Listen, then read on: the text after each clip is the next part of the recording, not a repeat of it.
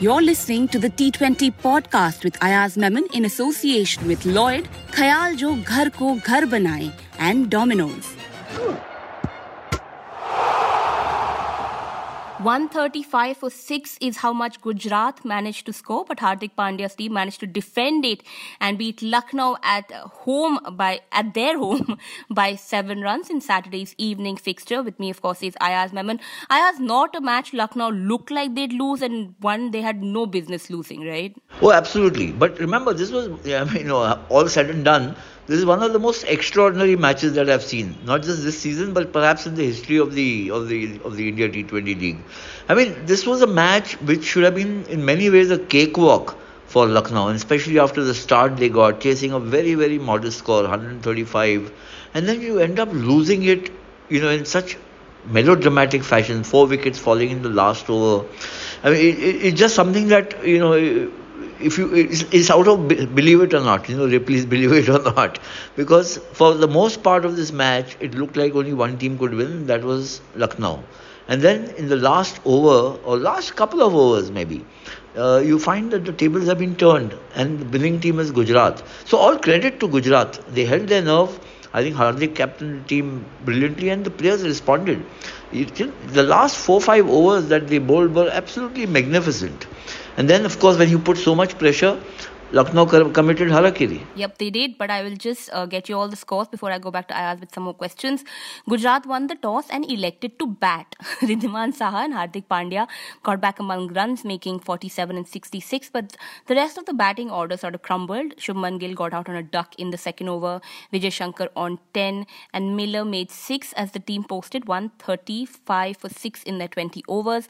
Stoinis and Krunal Pandya picked 2 wickets each. Pandya, in fact, conceded just 16 in his 4 overs, and his wickets included that of both the openers, Gill and Saha. Lucknow's chase was on track even till the 15th over, one might say till the last over as well, but when Krunal got out on 23 and the team needed 30 of 30 with 8 wickets in hand. Rahul top scored with 68 and was at the crease even till the last over started, and the team needed 12 from the last 6 deliveries. KL and Ayush Badoni were at the crease, but Mohit Sharma managed to pick 2 wickets, and there was a run out as well as Gujarat went on to win by 7 runs. Ayaz, just going to, like always, start by asking you your player of the match. Well, my player of the match changed throughout the match. I mean, first, in the manner in which Hardik Pandya batted, I thought that maybe he'll end up becoming player of the match because he may pick up a wicket or 2. And then you had, KL Rahul coming in, scoring this, which was actually a very fine half century, and it looked like he might take his team home. But it didn't happen. In between, I also thought of Krunal Pandya because he had picked up 2 wickets for very few runs, then was involved in a half-century partnership with his captain. But at the end of the day, I think, I would go back to Hardik for, having got his team to 135.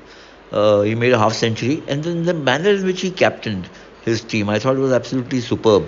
So there are many outstanding performers for both teams. Rahul and Krunal Pandya for Lucknow, Hardik, of course, and then Noor Ahmed, the young Afghan left-arm spinner. He also picked up a couple of wickets and bowled extremely well in a very tight situation. Mohammad Shami bowling that second last over and giving very little away. So, but Hardik Pandya, I thought just to manage a win, fashion a win out of a near, impossible situation was absolutely marvelous.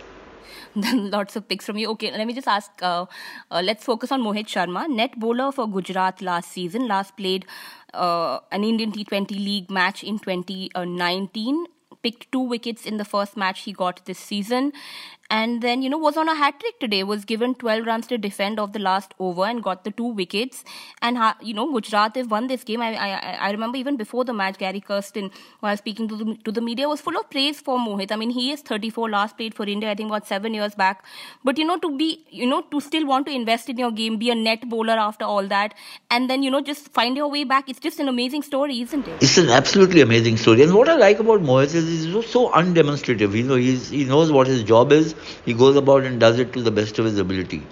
He has no starry there's nothing that suggests that, look at me, watch me. He does not all of that. He's just an extremely efficient bowler, and with experience, he's also wily. He's a very canny bowler, and that's what he showed in the last over. And I thought, well, maybe Lucknow missed a couple of tricks, but that is all in hindsight. I thought Stoinis, in form, having done so well in the last match, should have come ahead of Puran. And Puran's not the best player of spin bowling or on a slow surface. And this is where he was found out. He struggled.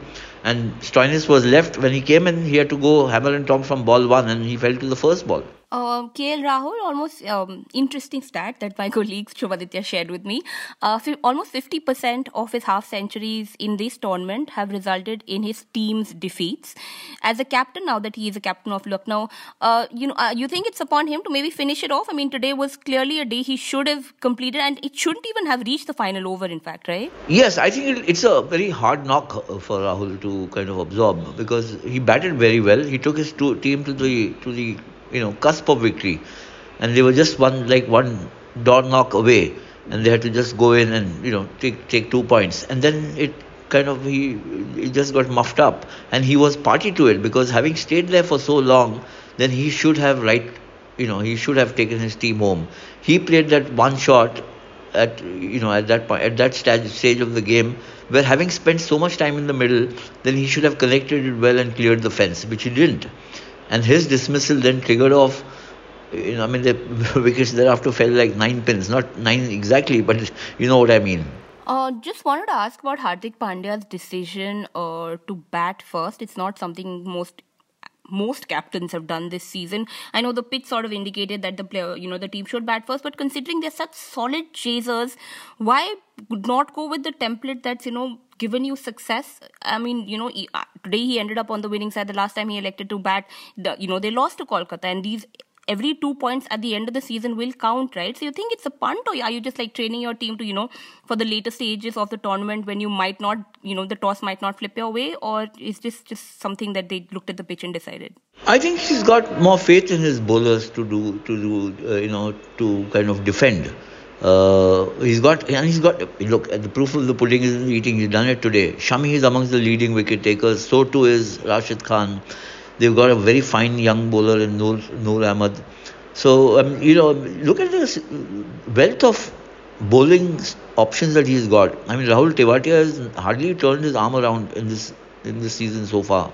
Hardik himself has bowled off and on. Despite that, they are doing extremely well.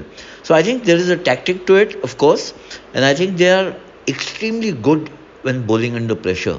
That's what is coming through very clearly in the matches they played this season.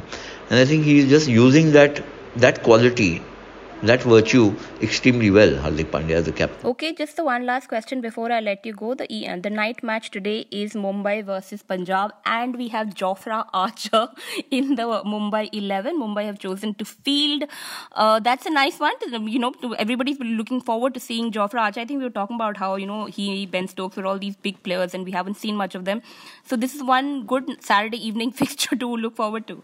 Yes, and Mumbai have been on a roll, haven't they? They've been winning matches. Last 3 matches they won on the trot. So this is something that they'll look to win. Punjab have been wobbly. They've not been at their best. So this is the right time to play with authority, play with the kind of panache that Mumbai is known to, and get 2 points in this match. Okay, let's see how what the result is. We'll of course be back with Ayaz later tonight with the result. Thank you so much. Thank you, Mendra. Bye bye. That was today's episode of the T20 podcast with Ayaz Memon in association with Lloyd, Khayal Jo Ghar Ko Ghar Banaye, and Domino's. This is a Quint original podcast, executive produced by Shelly Walia and Ritu Kapoor. This episode was hosted by Menra Dorji Sahani, produced and edited by Pratik Lidhu and Anjali Palod, and a special thanks to our guest Ayaz Memon. Stay tuned for our future episodes on your preferred podcast app. You were listening to the Quince podcast.